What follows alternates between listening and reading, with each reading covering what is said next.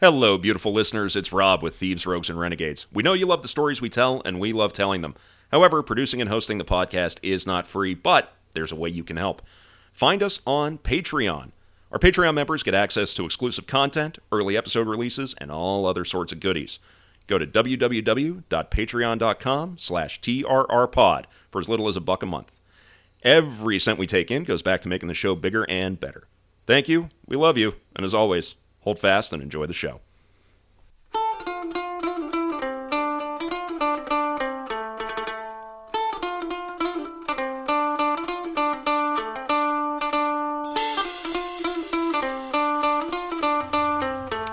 So, guys, I want to take a little poll around the table here. Poll. Yeah. Very Sorry, good. it's been a long day. I'm glad that's how we're starting. How many drinks would it take to kill you? My party trick used to be that I could neck Jack Daniels like Bluto and Animal House. Mm-hmm. So probably a lot. What time period are we talking about? But that's what your party trick used to be. What about Yeah, now that your own digestive system is always in rebellion? Well, it's because of that. I don't know. I mean, I'll bet I could still do it, but boy, that would be the only difference now. Like I can still drink like that. I'm just hungover. Yeah. 2 questions. Length of time consumption, and is praying for death the next day count? Or are you talking actual does not death? count. I mean, actually shuffle Kyle off this mortal coil. How many drinks would kill you? Are we talking like a day drinking at a festival, or are we talking like I'm talking 4 like, hours at a party? I'm talking like pouring whiskey into a glass, slugging it down, refilling it immediately again. The neat whiskey version of chain smoking. Keith knows exactly how many because they are just below that level on the YouTube channel. It's just sub-lethal. My tolerance is a little bit higher. It's not a bottle of whiskey. It's probably a bottle and a half of whiskey. I would say close to that, yeah. So bottle and a half of whiskey to kill you. Bottle and a half of whiskey to kill you. What, Chris? 2.5 to kill you? I also have to say proof is going to make a big difference because of alcohol content. Yeah. I might even That is back very that true. up to 2 for actual. Well, let's say death standard death. proof, like 40 to 45% ABV. I'm saying 90 two. proof. I'm saying 2/5 of a whiskey equivalent. Okay. I think this question really got away from you, Rob. I think so. Although I have my answer. It's not going to be whiskey that kills me. It's going to be this show, and this show is Thieves, Rogues, and Renegades, everybody. Welcome. I'm Rob North. I am your co-host, Chris Miller. I'm Kyle Graper. I'm guest host Keith Volhop. Yes, Michael Arnett was supposed to join us today. He's been having some voice issues, so we are currently without Iron Mike Arnett today. Sadly, but Keith has happily volunteered to step in. We still have Keith on loan from Rasputin. Yes, he's still on retainer, and Like the cock in a jar. Yeah. I mean, just being passed around museums. Keith We got to get it in writing. First one to die, cock in a jar. Then we just let us come to an agreement today, gentlemen. Like Rasputin, ain't found a way to kill me yet. Yeah, but I'm going to follow this up with more questions. Does it have to be our cock, or can we name the animal the cock in the jar that is named to us is? But yeah, Keith Volhop from the Thrifty Whiskey YouTube channel. Thank you for joining us, Keith. I choose chipmunk.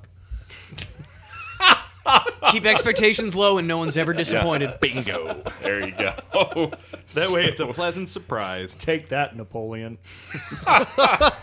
So we are listen to Rasputin Part 6 for more details about Napoleon's penis. So today we have a little post-Rasputin palate cleanser in the form of a story about yet another legendary drunkard. It's a prohibition story, a uniquely American crime story, a story of disorganized crime, the story of the kind of crime caper you get when a group of idiots come up with a plot to benefit from the death of a much more indomitable idiot and simply can't find the means to do away with a man That who's... sounds like Thieves, Rogues, and Renegades. Right. Yeah. Why do you think we were attracted to this story? I'm going to stop you there and say group of idiots. I don't think that this was a group of idiots because it worked once. They accidentally picked a superhuman. Yeah. They actually picked one of the X-Men. Right. But so, okay, you do make a fair point. But yeah, but they simply can't find the means to do away with a man whose legendary inability to die would go down in history. Today we examine the story of the plot to kill Michael Malloy, better known to history as Mike the Durable, the Irish Juggernaut, the Rasputin of the Bronx, or simply Iron Mike. Oh, crap. I did the Iron Mike Tyson. Sorry, guys. It's the same thing, but just weed. Oh, okay. Yeah. What did Tyson say? He was smoking like a pound of weed a day. Something like that. Like, Mike, we know it was a lot of weed, but it wasn't a pound of weed. No, that's an inconveniently large Right. amount of weed to smoke in a day. That's even if you have a lot of friends. Yeah. I think there were more ears intact on this one too. Yeah. I don't know. One guy doesn't have one. Yeah, that's This is true. So, It doesn't say how he lost it, though. our primary source today is On the House, The Bizarre Plot to Kill Michael Malloy by Simon Reed. So, gentlemen, any points of order before we get started with the story of Iron Mike Malloy? I'm very excited about this one because it is abjectly hilarious and is. it's very cut and dry. Like the I said, last this is a palate cleanser. This is just pure folly. It's we're back to our roots, baby. Yeah. This is, put on yakety sax and watch the mayhem unfold. So, now we all know that the Volstead Act and the 18th Amendment were one of the greatest mistakes made in American history and one of its greatest cases of unintended consequences. Now, when the act went into effect on January 17, 1920, prohibiting the production, sale, and transport of booze, instead of creating the more sober, clean, virtuous society that the moralists of the time were hoping for, because we all know that the prohibition of something makes it entirely go away. History has proven that. It created the greatest black market economy ever seen. And with it came a crime wave, the likes of which has never been seen before in this country and has never been seen since. Organized crime outfits exploded in both numbers, wealth, and effectiveness, creating huge economic empires on the back of bootlegging efforts in order to keep up with the ever-increasing demand for alcohol, and then making their way into drugs, prostitution, gambling, and protection rackets in order to branch out and diversify their crime portfolios. Now, this was the crime wave that gave us legendary figures like Al Capone, Lucky Luciano, Arnold Rothstein, Meyer Lansky, and after the economic impact of the stock market crash in October of 29, added a lot of desperation to a lot of people. By the time our story takes place, we can also start to factor in figures like John Dillinger, Babyface Nelson, and Bonnie and Clyde. And Herbert Hoover. But the criminal element... Lingerie aficionado. No, that's J. It's Edgar Hoover. Hoover. I want to root out these communists, but I'm too busy fitting a parking cone into myself. So... You all right, Kyle? Kyle almost did a spit take. Nope. Anyway. The timing on that was just fantastic. Sorry. Kyle, just spit away from this hard drive. This is our lifeblood. But the criminal element we're talking about today are not in the same rank as these legends of the underworld. Now, these guys were the byproduct of the New York speakeasy culture, not the romanticized element that you see in bar culture today with complicated cocktails, Natalie dressed barkeeps with sleeve tattoos with entirely too much meaning, and the millennials with money who managed to keep the lights on. Instead, we're talking about true shitholes. Places that serve cheap rot gut to people barely scraping by. The places that earn the name speakeasy simply because they were illegally serving alcohol and trying to avoid the gaze of the authorities, and catering more to the doing crime to pay the rent crowd, rather than the bootlegging barons of the day. Now, the speakeasy, where our story is set, was a little out of the way joint at 3775 3rd Avenue in the Bronx. Just off of 171st Street, sandwiched between Claremont Park and Crotona Park, hidden next to an awning and window shade shop. One of nearly 32,000 speaks that came and went during the years of Prohibition in New York City alone. Yeah, I was going to say that's just in one place. Yeah. Now, the place didn't look like much from the outside, and this impression was a correct one because it wasn't much on the inside either. It's an absolute rat dive. The bar space. It was CBGB's. Yeah. The bar space was a single badly lit Shitty room music. hosting nothing but a few small wooden tables and a makeshift bar counter stocked with a few dubious liquor bottles, a keg of warm, low-quality beer, and an ever-present plate of sardines. No separate bathroom. I think I partied at that frat house a bit. There was no separate bathroom. If you had to go, the toilet was in the main bar space behind a small partition. God, so it's a Pittsburgh toilet. It's a Pittsburgh toilet. Yeah. It was CBGB's. Yeah.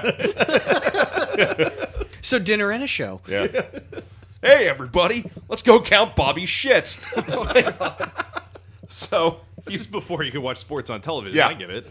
now the only other space was a stock room in the back with a safe, extra booze, and a crash couch of the sort of quality that makes you think it needs an exorcism rather than a good cleaning. Now, the clientele were mostly the poorest workers in the neighborhood or the lucky unemployed who could scrape together the cash for a drink. The place was staffed by the local homeless alcoholics who would be paid in booze that they could drink on shift rather than any kind of actual wage. I'm not joking. Amazing. Yeah. It was a cost-saving measure. That's exactly what it was. Prohibition booze wasn't cheap. It was, like all New York speaks, on the supply chain of famous bootleggers like Oni Madden, Dutch Schultz, and Waxy Gordon, but this place wasn't getting the quality product that was flowing to spots like the Gypsy Room, Circus, and the Cotton Club. But instead, it was getting the... Quality is dubious at that. Well, no. You could get decent... Really? You could get decent quality liquor. Oh, no, Cotton Club. Yeah, That they was had- one of the nicest looking bars. Yeah, if you could pay for it. They You can had a get the good stuff. prescription pad. I just remember cocktails came out of this era because you couldn't drink the liquor by itself. Well, we'll get to that.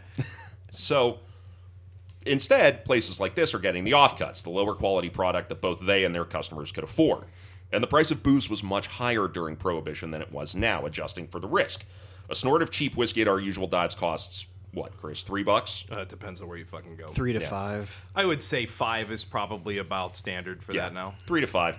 But during Prohibition, adjusting for inflation and relative purchasing power, for the same product, we'd be paying the equivalent of about $25 a shot. If I paid $25 for a shot of Vladimir, I would be a criminal. Well, If you were there, you'd be you doing it would've in the been right criminal. time. Yeah, technically, As was everybody. you bought booze. Technically, you would be. Yeah. Now, let's explore our cast of players in this drama. In January of 1933, 3775 3rd Avenue was under the ownership of one Antonio Tony Marino. Wait. Oh, I'm sorry. What?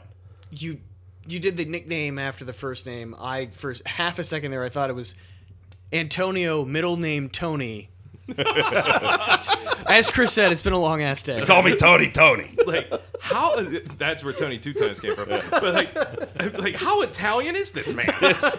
By the way, this story is very Italian and very Irish. Mamma mia.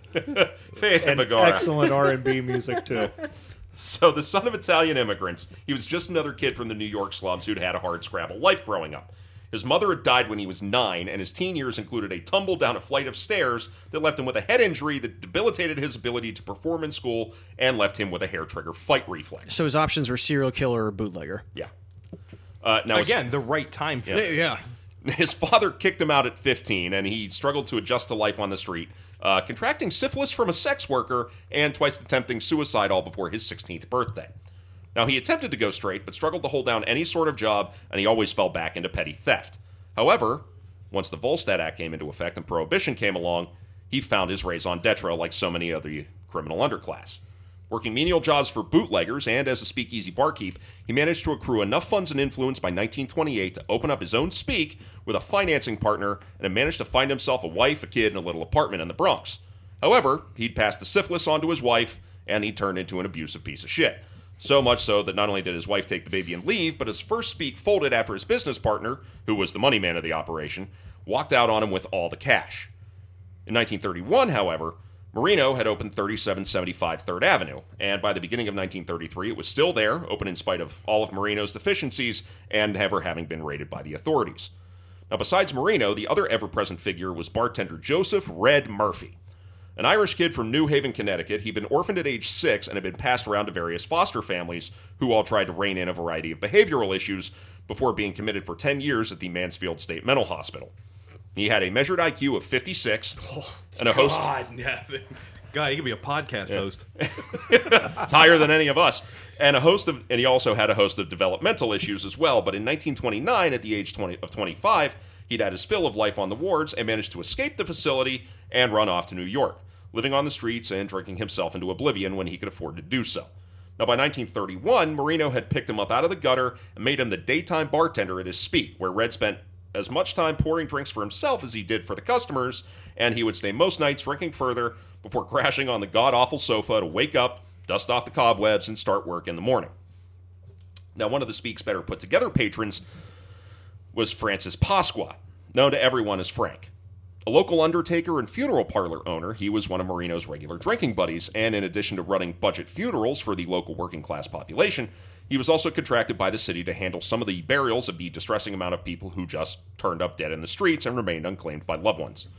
Now, he came from a working-class Italian immigrant background, but it seems that his home life was stable enough and he was a studious kid, and he got an apprenticeship in funeral directing and opened his own business. Another of Marino's more distinguished patrons was also a local kid made good, a greengrocer named Daniel Kreisberg. Now, he was another anomaly around the Speak, with a good upbringing as the child of immigrant German Jews, several kids and a wife he loved, and a successful, legitimate storefront. Kreisberg, however, had a weakness. He was obsessed with crime stories, and he would also tune in intently to the stories of criminality that would crop up among the Speaks clientele, and he seemed to have a sort of fantasy life as a gangster, despite all that he had legitimately built.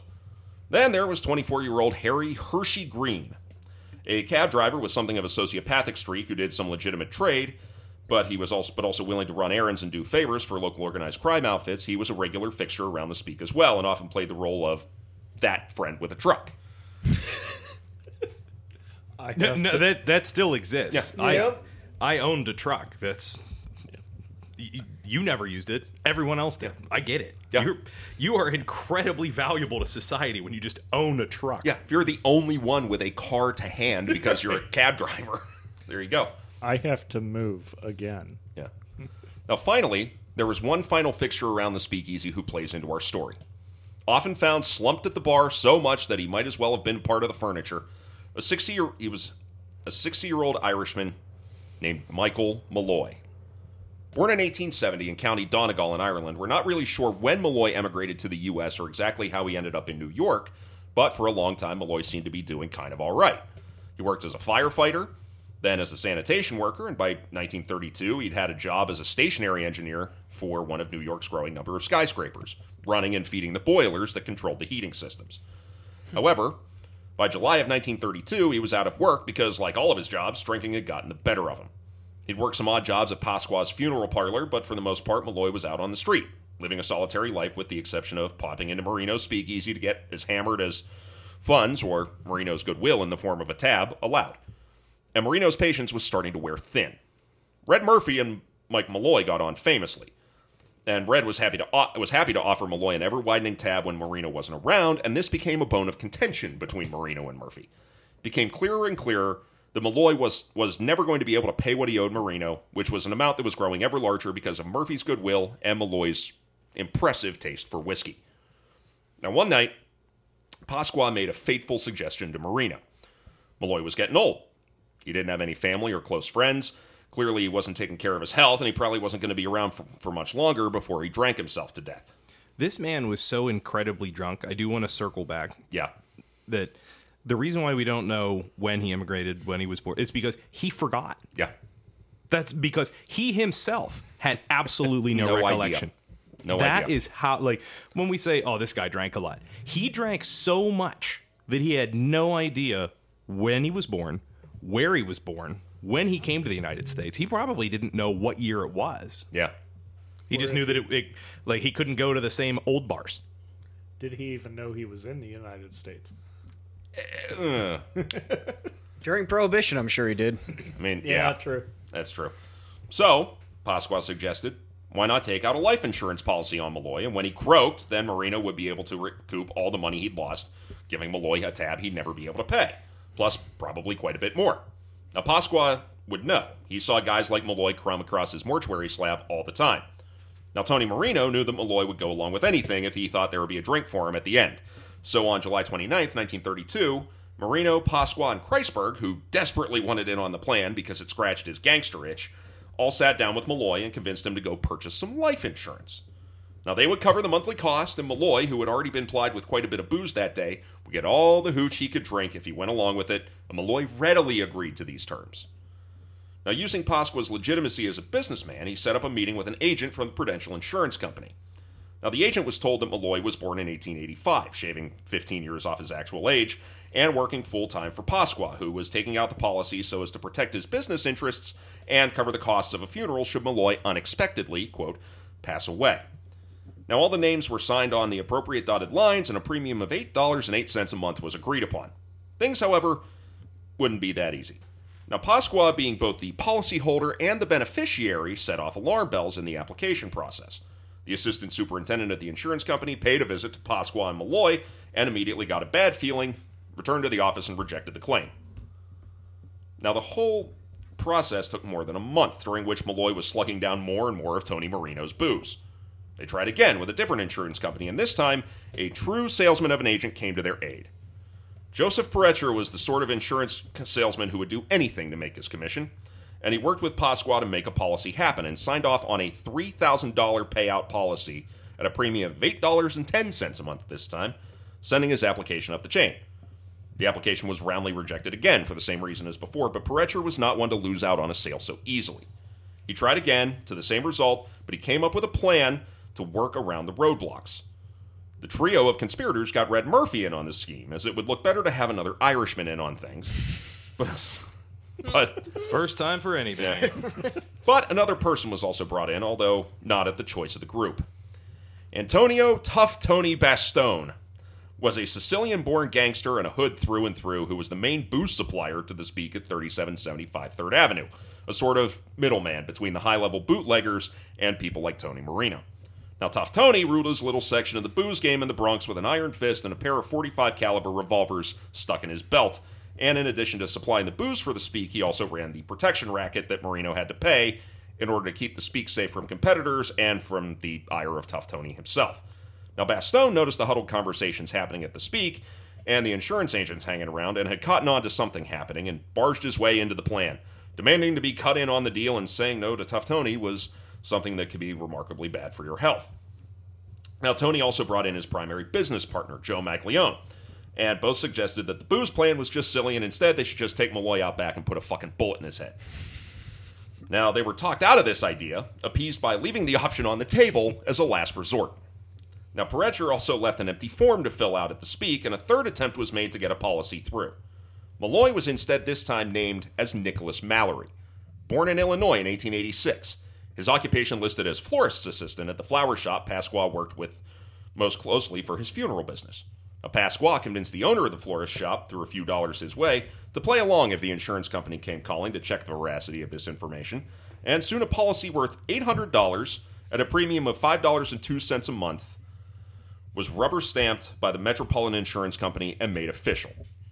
It's also worth noting this was a double indemnity policy. If Mallory, quote, a.k.a. Malloy, died accidentally, that $800 would be paid out double. Now, the problem was that the policy was a little light for a plan that now had to include 6 payouts after Marino was recouped for the booze Mallory had drunk.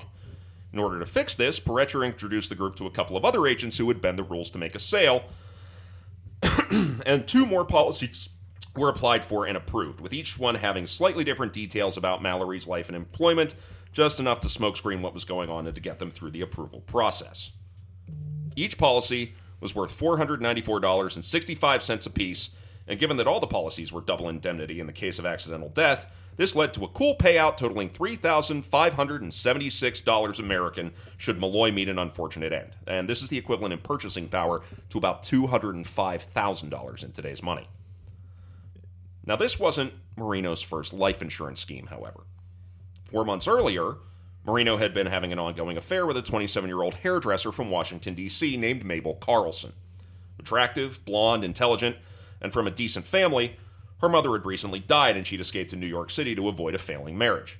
She'd sought solace in a bottle and worked her way through the goodwill of several speakeasies before ending up knocking on the bar of 3775 3rd Avenue. Marino saw an opportunity and immediately began sleeping with her, but eventually, greed overtook lust. Upon seeing that Mabel was destined for a bad end, he convinced her to take out a life insurance policy worth $2,000 with him as the beneficiary, and within a month, Mabel had caught bronchial pneumonia from passing out outside in the cold and had died. Oof. At least, that's what the insurance company thought had happened. As it turned out, Marino had known that Mabel was indeed sick with pneumonia, which even in the 30s could be easily survivable with decent treatment. But sensing the time for a payout had come, he plied Mabel with copious amounts of booze until she was unresponsibly drunk, opened the bedroom window into the freezing February air, stripped Mabel's clothes and the bedclothes off, and poured cold water all over her.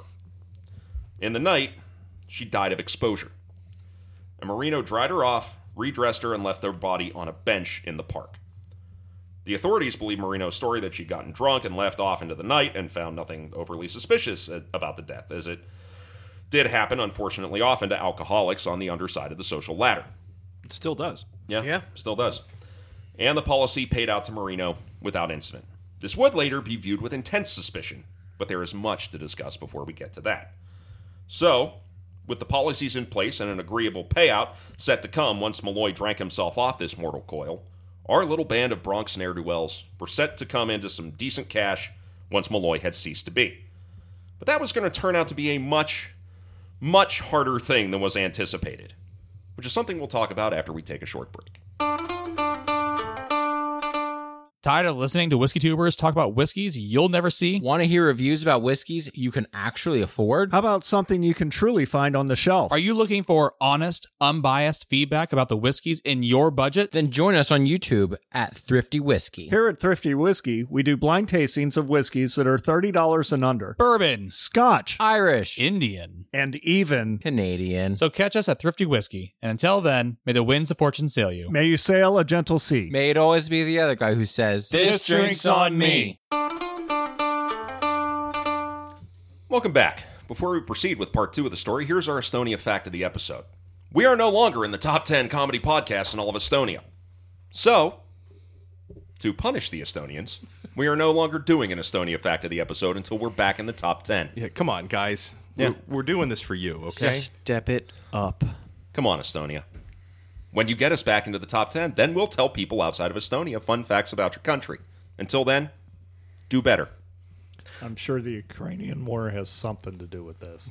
Well, we've all had to tighten our belts. Yeah. So now that Mike... Thanks for nothing, Joe Biden. Yeah.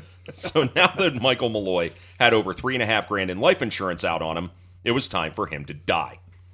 5.5 months had passed since the beginning of the plot, the time it had taken for everything to fall into place, plus a little grace period so that Malloy didn't immediately die after the policies were approved, which would appear suspicious.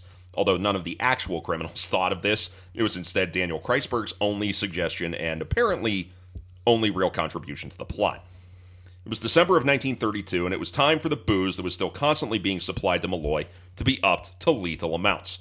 Now, Red Murphy was tasked with plying him with as much whiskey and gin as he could humanly drink. For a week, Malloy would come in, get copious amounts of booze put in front of him, happily slug it down, and then leave absolutely legless, only to show up the next day looking no worse for wear. So Honestly, it's hard to feel bad for him because, like, this is definitely what his entire life aspiration was. Yeah. So,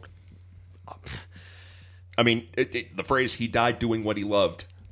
Yeah. I feel like they could have just Well, we'll talk straight up. about that also. Yeah, this is true. It gets less awesome Yeah, than just a never-ending bar tab. Because right now it just sounds like Animal House 2. yeah. However, Marino, realizing that if he had to With do less this, sexual assault. Yeah. there's even a joke about the sexual assault in it. So yeah. This is the boy that raped me. We have to get married. I'll leave you to talk about that. So, Marino, realizing if he had to do this with his costly liquor, he might lose more than he stood to gain from the plot, came up with a tweak to the plan. Spend the first part of the night plying Mike Malloy with actual, if low-quality liquor, and then once he was good and hammered and wouldn't notice the difference, switch over to pouring pure wood alcohol into his glass. Now, wood alcohol is distilled from, of course, wood, and is a precursor to hundreds of industrial chemicals. Now, industrial alcohols were still allowed to be manufactured during Prohibition and were much cheaper and legal to acquire for legit means, but this didn't stop a lot of people from trying to use things like wood alcohol to get hammered. This led to a lot of people dying of methanol poisoning. I mean, it hasn't stopped. People still go to CVS, buy it off the fucking shelf, and Yeah. But because an ounce of pure wood alcohol will make you blind, and it takes normally about 5 ounces to kill a person. And this is at the time, like, over Prohibition, it's not like a couple people died of this. It No. was tens of thousands. yeah. Tens of thousands a year. Yeah. So the government began putting toxins into wood alcohol in order to make it smell and taste terrible. But bootleggers would often undergo a complicated process of boiling and redistilling it in order to remove the toxins and would sell wood methanol as a spirit, despite the risk of people going blind or dying as a result, even though the bootlegger byproduct was less concentrated and therefore actually a bit less dangerous, although still not a good idea to drink. Now, Malloy wouldn't be treated to that particular product, however. Marino would have known that wood alcohol was lethal in decent amounts and was banking on Malloy just being too fucked up to notice the smell or taste, which doesn't speak highly for the product he was already serving in his speakeasy. Red Murphy went down to the local paint store, which sold wood methanol as a paint thinner, and brought several cans, which he emptied into liquor bottles to keep behind the bar solely for Malloy's consumption. there's no way that goes bad. Now, Marino and tough Tony Bastone sat in the corner and watched as Malloy entered, downed quite a few regular whiskeys, and got himself properly hammered, and then Murphy switched the bottle over, and the two Tonys watched as Mike Malloy downed glass after glass of pure wood alcohol without noticing a lick of difference, drinking enough to render everyone else in the bar blind, expecting him to keel over and die at any moment. But And this wasn't spiked alcohol. It was straight wood alcohol. alcohol. So not only lethal alcohol, but 98 or 195 proof. A little bit of water in it. I'm not really sure what the proof is on like denatured alcohols and stuff, but It's I know that a lot higher it's than it is in liquor. correct because Yeah. you're not supposed to drink it. Yep. like liquor has a certain amount of proof because you're supposed to drink it. That's kind of why they make it. Denatured alcohol will just strip paint off of an engine block. And it's this sort of knowledge which is why you should contact Chris Miller for all your event bartending needs. Link in bio. But after several hours, Malloy, still alive, stumbled from the speakeasy into the night. The Tonys poured themselves a celebratory drink, believing that Malloy would expire sometime in the night. But to their surprise, the next morning, in walked Malloy, happy as could be, asking for a drink. Now, Marino began to believe that maybe what he'd heard about instant effects may have been wrong, that it would take a delay, some time for the effects of the wood alcohol to kick in, and it would eventually take out old Mike Malloy. But after more than 2 weeks of the same nightly cycle of Malloy enter, Malloy drink whiskey, Malloy drink wood alcohol, Malloy not die, Malloy come back, Marino decided that something else needed to be tried. Rose cakes. A pistol. Just a pistol and a gay Russian prince. So, at one point, Malloy passed out. yeah. And like they're listening, he has like short, jagged breaths, and they're like leaning down. They're like, "Fuck, we finally did it. We're good. We got it." Like Marino has his ear next to his mouth, checking for breath. He just started snoring. Yeah. Woke up a couple hours later, and then asked for more. Like continued drinking. This is just wood alcohol. Yeah. So, like, I like to think of us all as fairly competent drinkers. We wouldn't handle this. No, we would simply be blind. We would just die. So, because we're soft millennials. That's why. yeah. Men just aren't as tough anymore. Sell that avocado. It's all his testosterone levels. Yeah, I'm a Gen Xer. Thank you. So you should, in theory, be able to handle slightly more wood alcohol than us. Yeah. Get So- the bottle. Ceteris paribus. It's genetic. So Marino decided to tell Red Murphy to not even bother pouring Malloy whiskey at all, but just to start pouring pure wood alcohol for Malloy's first drink. After several hours, Malloy gave a strangled cry and fell off the bar, falling semi-conscious to the floor. Oaky. He laid on the floor, rolled around for several minutes, farted loudly, and stopped moving. Now, Marino closed the bar. This is from a police report. Yeah. This is from a police interview after the fact. Now, Marino closed the bar and left Malloy there overnight, hoping to come in in the morning to find Malloy lying dead on the sticky floor. But in the morning, Malloy was on the crash couch snoring contentedly. Not only did he get up, he got up with enough sense to find the couch. Yep. Upon waking up, his only complaint was a raging headache, not usually something he apparently dealt with, as the man seemed to be hangover-proof. But that was it.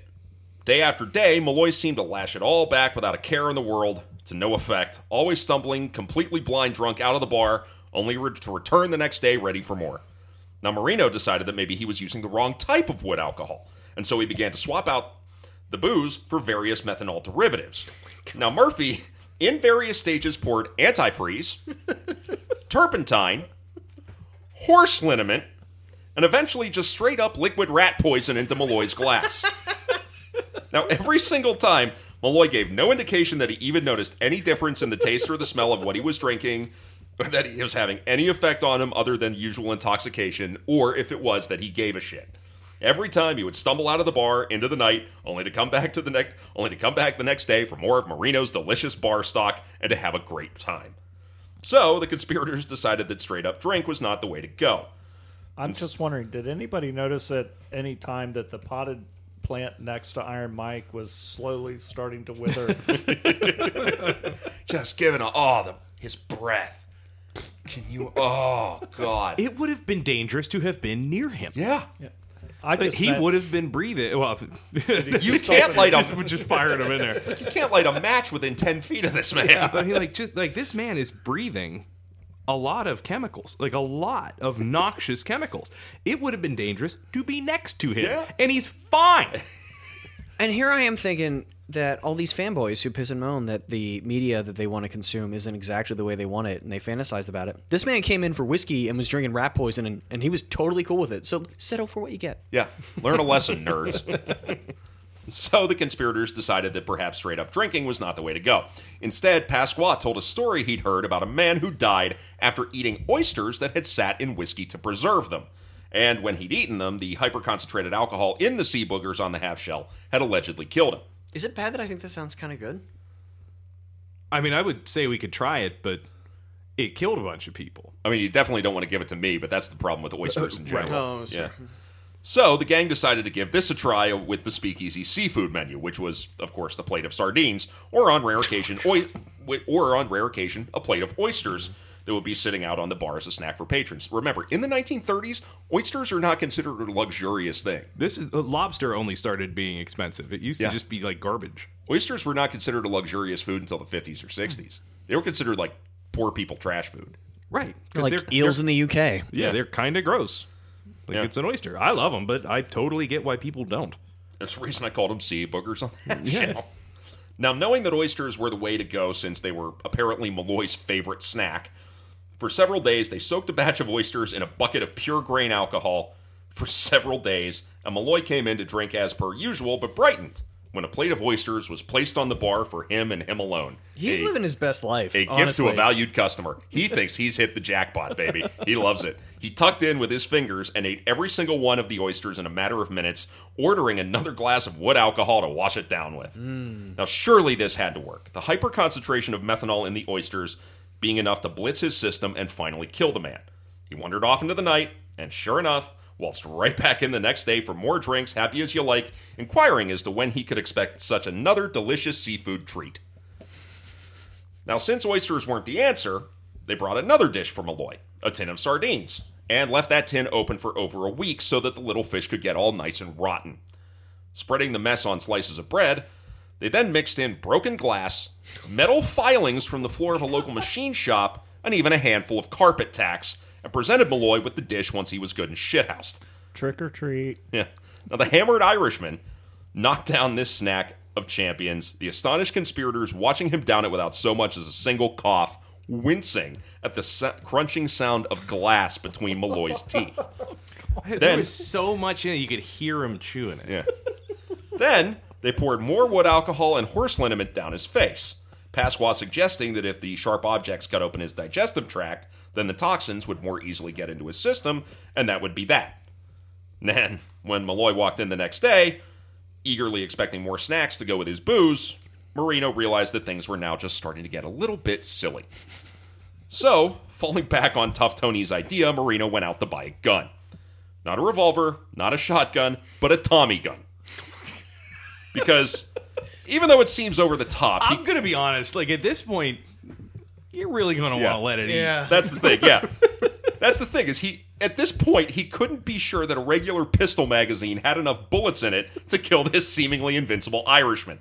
Now, the plan was soon shelved, however, when Marino was unwilling to pay the $50 that a Tommy gun cost in those days, realizing that his costs were starting to climb ever higher thanks to the fact that Malloy just wouldn't die. However, things were looking up. As January 1933 plodded on, Malloy suddenly didn't show up one day.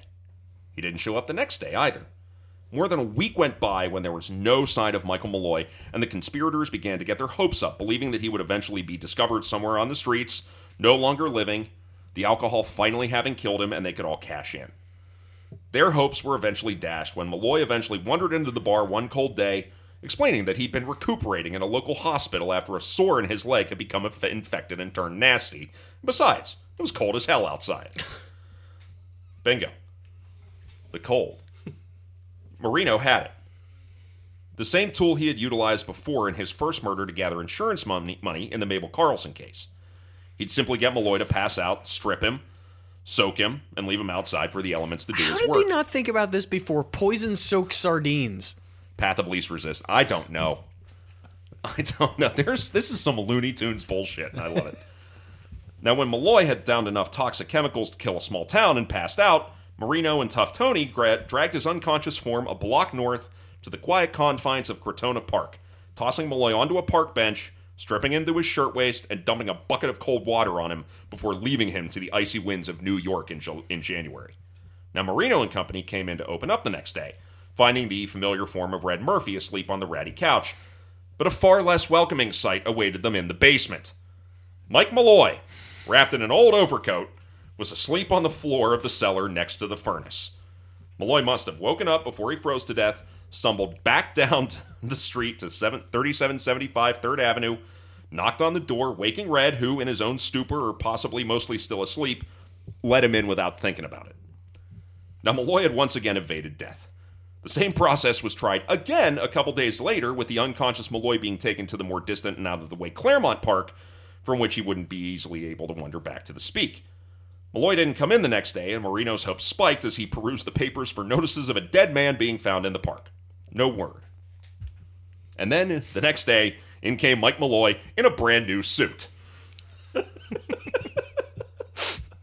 2 policemen had found him in a snowbank, bundled him into their car, taking him to a nearby homeless charity shelter, where he was warmed, fed, and reclothed. January plodded on, and Malloy kept coming back, better than ever, day after day, for his daily dose of toxic chemicals.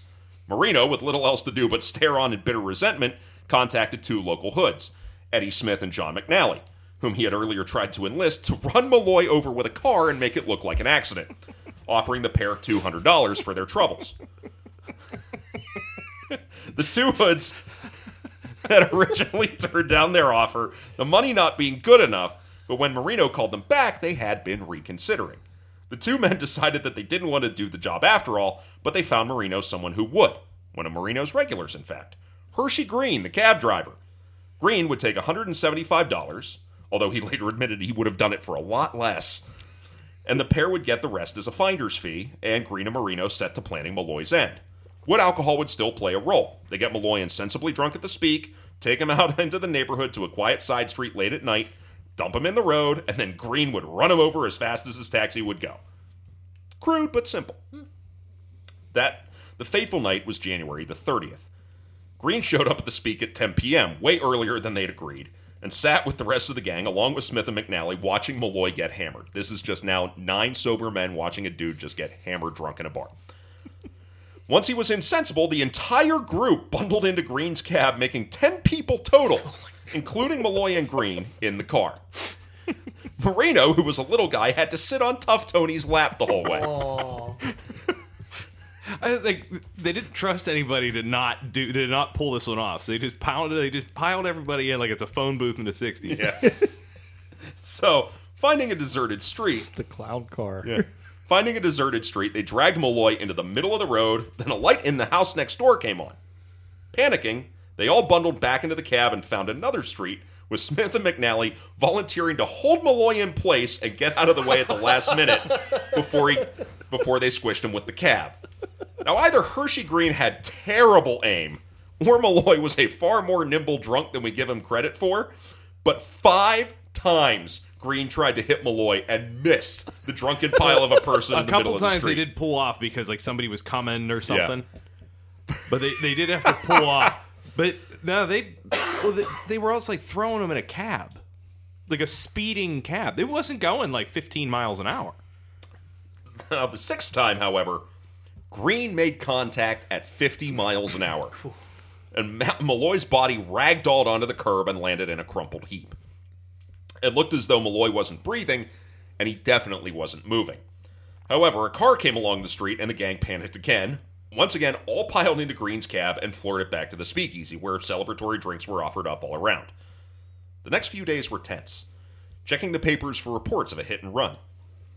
Everyone expected Malloy to saunter right back in, right as rain, but that didn't happen either. There existed a weird state of limbo.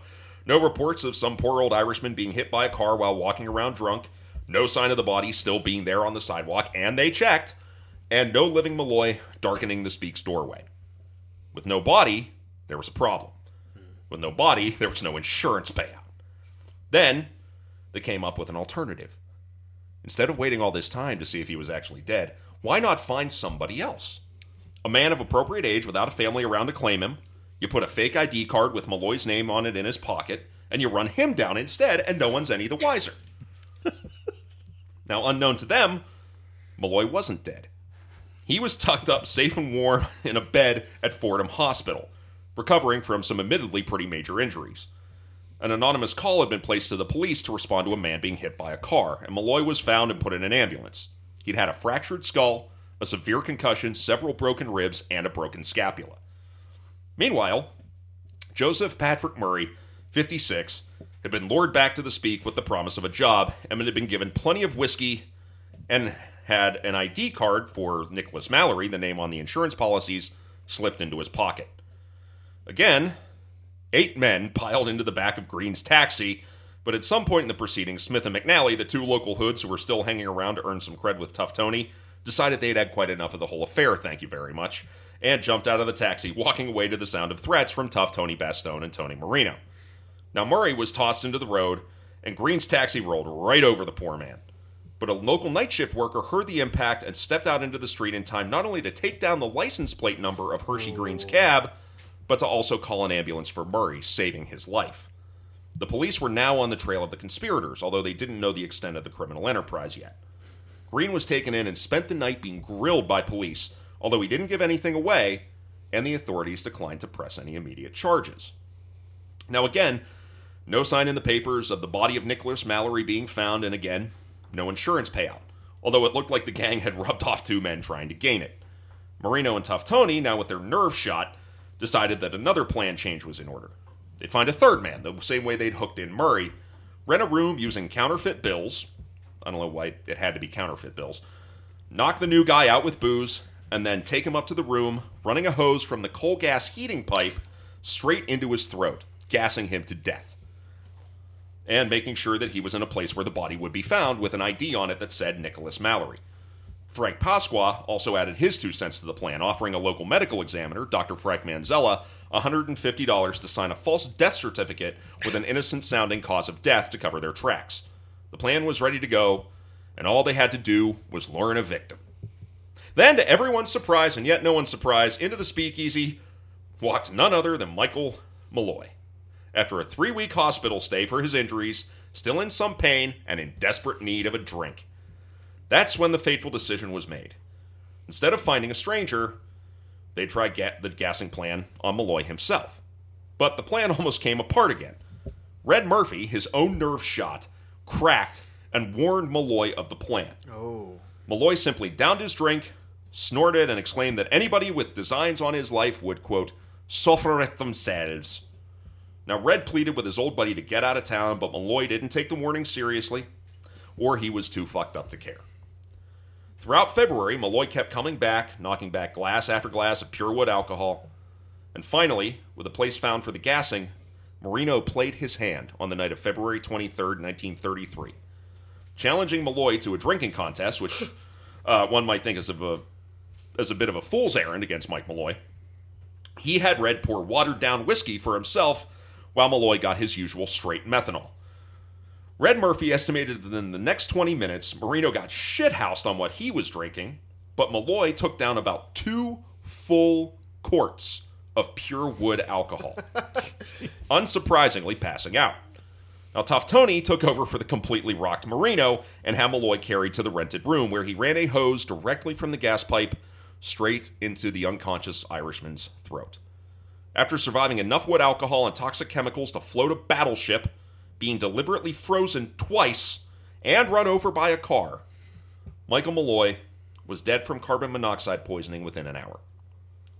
Now, Dr. Frank Manzella handled the autopsy, declaring Malloy dead of lobar pneumonia, and Frank Pasqua was paid a small sum by the city to bury Mike Malloy in a pauper's grave. Nothing more was thought of it. The first insurance payout hit within a month, and the loot was shared out, although it was a lot less than originally hoped for, with 6 conspirators in on the take, and all the expenses it took to kill Mike Malloy. Now, for all their efforts, the better part of a year, and all the risk involved, each man walked away with slightly less than $130 each, less than $5,000 at modern purchasing power. thanks to the fact that only the $800 policy actually paid out because the other two policies had a hold put on them thanks to a tip being called into the Metropolitan Insurance Company. But, though the boys of 3775 thought they had gotten away clean, the NYPD and its new organized crime unit were starting to hear rumblings of a murder involving a supposedly immortal Irishman. They followed up some trails and heard about a guy named Iron Mike, or Mike the Durable. Killed for insurance money, and set up investigations into the named conspirators. Malloy's body was exhumed from its pauper's grave and given a proper medical examination, and the actual cause of death was quickly determined and murder warrants put out from the conspirators. By the end of June 1933, all but two had been arrested. Antonio Bastone, Tough Tony, had been shot and killed a month earlier by his business partner, Joe Maglione, who would go to prison for his murder instead of Malloy's, as it was easier to try. Of the rest, Hershey Green was found guilty of conspiracy and attempted murder and spent 15 years in Sing Sing. Dr. Frank Manzella, the corrupt medical examiner, was found guilty of accessory after the fact and spent 5 years behind bars, losing his medical license in the process. Frank Pasqua, Tony Marino, Red Murphy, and Daniel Kreisberg were all found guilty of capital murder and were sent to Sing Sing under a death sentence. Marino was also tried and found guilty in the murder of Mabel Carlson, and Edward Smith and John McNally turned state's evidence against the rest of the conspirators in return for lighter sentences of 15 years each. Now, Marino, Pasqua, and Kreisberg rode the Lightning on June 7th, 1934, and Red Murphy followed them to Old Sparky on July 5th of that same year. Mike Malloy's legend would go down in lore as a tale of resilience for stupid reasons. But he would, in the end, receive some measure of justice. 3775 3rd Avenue in the Bronx, where the speakeasy that sealed Malloy's fate once stood, is now occupied by a Boost Mobile storefront and #1 Wok Chinese restaurant, which has 2.2 stars on Yelp. And that's my story. The most, it's just unbelievable. The hilarious amount of ways that they tried to kill him. And the fact that he kept, disappearing. Yeah. I'm I finally got him. And then he would show up. Once he showed up in new clothes. How is this guy's Not only life is he alive, better? he's got a snazzy new suit. Yeah, how is this guy's life getting better? It's a literal Looney Tunes cartoon. Yeah. How out of it do you have to be to not realize that you're chewing glass, thumbtacks, carpet tacks, and whatever? How hammered do you have to be to not know you're shitting it out? Yeah. Yeah. Yeah, How that'd drunk do you have that'd to be to a have heck two of a- guys throw you at a speeding cab 5 times? Pull! And he forgot. He didn't know how old he was. He didn't know where he was born. He didn't know any family. He knew nothing. He was just cooked. The only reason they know he was born in 1870 in County Donegal is because the U.S. government followed up with Irish parish records. That's how they found out. That's the only way they found out anything about it. Just incredible, man. So, Chris, anything to add? I know you had a bunch of notes, a lot of stuff to peruse. but we covered pretty much all of it. The thing that got me is that they just kept adding men. Yeah. They kept adding dudes. What started as a 4-man thing later became, 9? Yeah, and Including the cab driver and the 2 hood. Yeah, 9. I thought I had it written to how much they. I don't remember what the take was, but whenever they cashed their first check, which turned out to be bogus, which is more or less the coffin nail in their in their little crime spree here, they both bought a suit. That's all they had money for. Yeah. That's it. I think it was Marino and Pasqua. They bought suits because they got which they needed for their $15. hearing. And the problem is they kept trying different and exciting ways to kill this guy because it was costing them so much money. Okay, if it pays out now, we're approaching the break-even point. Yeah. That's how resilient this man was, that it was no longer profitable to murder him. They came very, very close to losing money on murdering Mike Malloy for money. And that the fact, after they lost him, and they're like, oh shit, now what do we do? As they're plotting to do the same thing to a different guy, he just walks in. He just shows up. It's like, I really need a drink. Well, yeah, no shit. You just got hit by a cab going 50 miles an hour.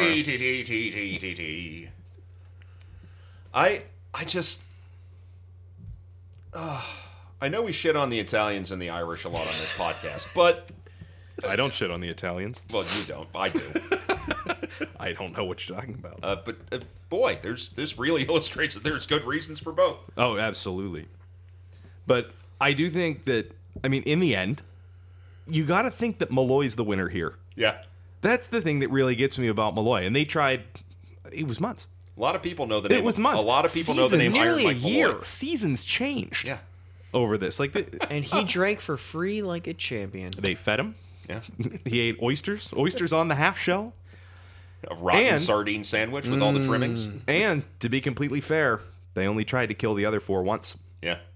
So- Also, let's be Yeah, honest. they all died the first time they tried to Yep. kill him. Yep, so get wrecked. I don't want to victim blame here, but I can't imagine Malloy was a particularly pleasant person to be around. It in seems general. like everybody enjoyed his company. Yeah. Like, he was always like happy and whistling. Yeah. And it- saying like hilarious things all the time. apparently, he was kind of an okay dude to be around as long as you All could right. understand his drunken slurring. Because It was described as jovial. yeah, Red right. Murphy loved him. That's part of the reason Yeah. why. That's part of the reason why Tony Marino decided that Mike Malloy had to die is because of the big ass tab that Red Murphy had given him under Marino's nose. This dude went well, but he was like, "Oh, okay. We also have an opportunity to make money and to make my money back on the tab."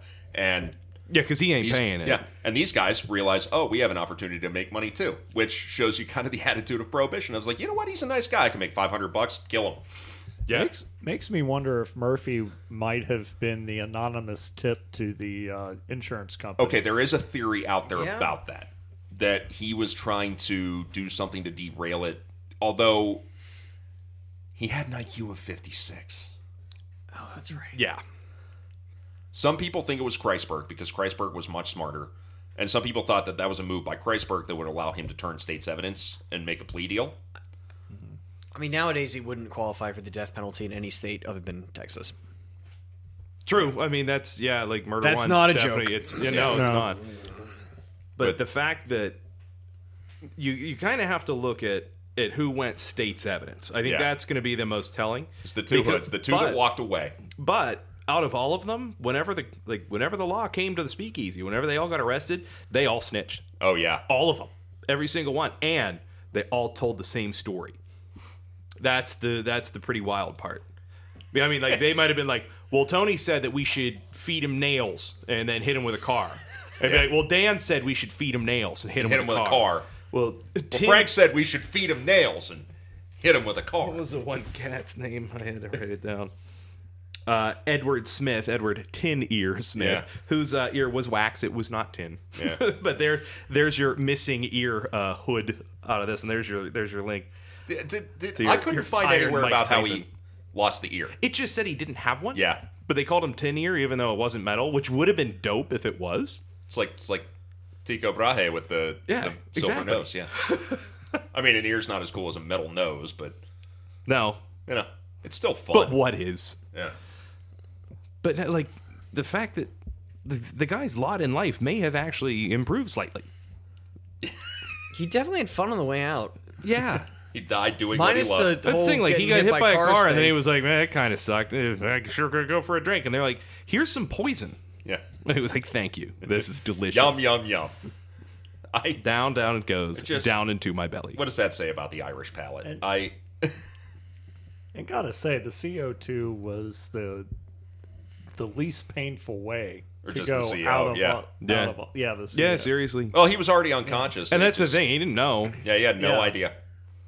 Yeah. I mean, well, It very had few the- people that do succumb to that know. Yeah. To be fair, I mean, his was a little more forceful than other people that have carbon monoxide poisoning. But It had to hurt a lot less than shredded glass sandwich. yeah, we're getting hit by a car. Yeah. That car was going 50. it's on a side street in New York. It's like they were trying to In the kill, middle of the they were night. trying to kill Popeye or some Yeah. shit. It's, what an incredible story. And it is just a farce from beginning to end. Oh, absolutely. It just keeps trying. And that's part of the reason we picked this as a follow-up to Rasputin. You know what it reminds me? Similar themes, but a much lighter context. It sounds like a fucking Tales of the Crypt or Creep Show fucking short. It Yeah. has a lot of Tales from the Crypt about it. It really does. Yeah. It's There's probably a couple stories derived from this. Oh, there are absolutely stories derived from Iron Mike Malloy. There's been a lot of like Amazing Tales kind of TV shows that have done fictionalized stories based around the story of Mike Malloy or have covered the story of Mike Malloy. It's the guy that wouldn't die. Yeah. But It was the whole plot of like Mr. Magoo. They said that last night. He drank 2 full quarts of straight wood alcohol. 1 quart is enough to kill all of us in this room. Correct. So- Plus dog. Mike. Yeah. So for the Patreon listeners, for our next bonus content, Yeah, for we're the- going to get 2 pints of Quarts. quarts of wood alcohol, and we're going to see how far we go. Please, please, please. We have a lot of European fans in Estonia. I know I got mad at them earlier, but as this nod to them, because we're not out of the top 20, it'll be leaders. I'm a scientist. We work in metric. If someone pays the $10,000 much does level, that we can cost? guarantee one of us will die. How much is a quart of denatured alcohol? Oh, boy.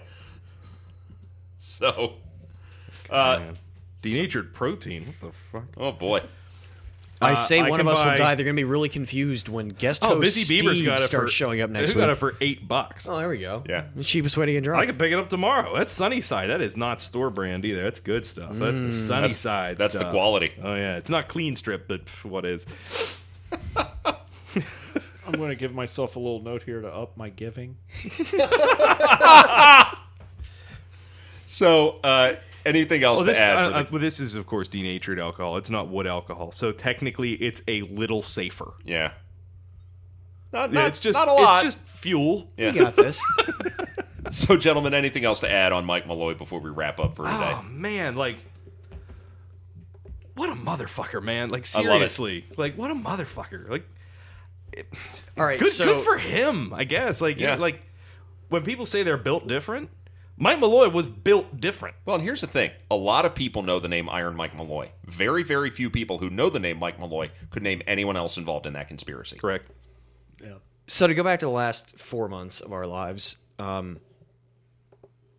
Rasputin and Mike Malloy sit down at a Russian bar together. Who's walking away? Mike Malloy. Yeah. Yeah.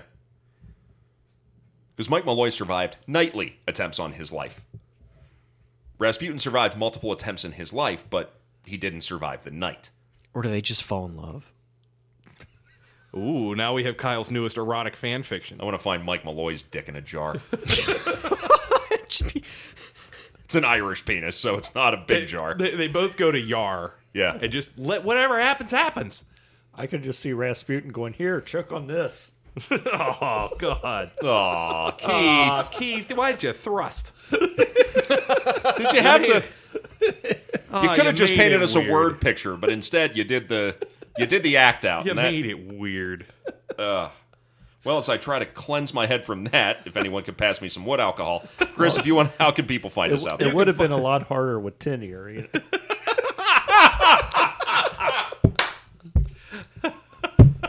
Oh no! Oh. What were we talking about? We're talking about. Oh, yeah, where you can calling find this us on shit. social media. You can follow us on Twitter at PodcastTRR. You can follow us on Instagram at TRRPod. If you want to drop us a line, just like Keith did for our last absolutely gargantuan series on Rasputin. And can't his Listen, Brown going famous forward, member. you're not getting 6 episodes unless you give us some serious cash money. Or like a bunch of like whiskey oysters and sardine sandwiches with nails and wood and shit in them. I'll take what I can get. Yeah, but you can email us at trrpod@gmail.com, or you can join the crew at patreon.com/trrpod. Supporters are supporters, Chris. I'll take whatever they're willing to give us. Yeah, that's my favorite brand is free. Yeah, sponsored content is sponsored content. If somebody mails me wood alcohol, I'm gonna be pissed off. I love that it's both gift and implied threat. It's just the send from Linus is a Sharpie marker middle finger. So next time we're going to be walking away from colossal alcoholics. Aww. Finally, but Yeah, not just a bunch of people whacking just straight fucking methyl alcohol. yeah, but we are going to be kind of staying in the world of stupid crime, and Chris is actually going to be taking the helm for this one. Yeah, we're gonna be talking about the Chowchilla school bus kidnapping. We are. A good old story of, well, we took a story from one of the weirdest parts of American history, the 1930s, and now we're going to follow it with a story from the other weirdest part of American history, the 1970s. Yeah, the mid-70s. Yeah. Great time for our country. Great time. Great time. I don't know how we survived it. Anyway. Well, I know how I survived. That wasn't fucking there. All right. Gentlemen, if you would pour your glasses of horse liniment and raise a glass in a cheers as we bid the audience farewell. Until next time. And honestly, like let's toast to Mike Malloy before Yeah. we hit him with the send-off. To the great- Is there glass in this? Here's honestly like here's one to Iron Mike. Kyle, shut up and eat your rotten sardine. Oh, that's horrible. Wow, that made a really unpleasant noise. Yes, that was Kyle chewing on a can. Get the next one out of the tube. This one's spoiled. Hold fast, everybody. Bye.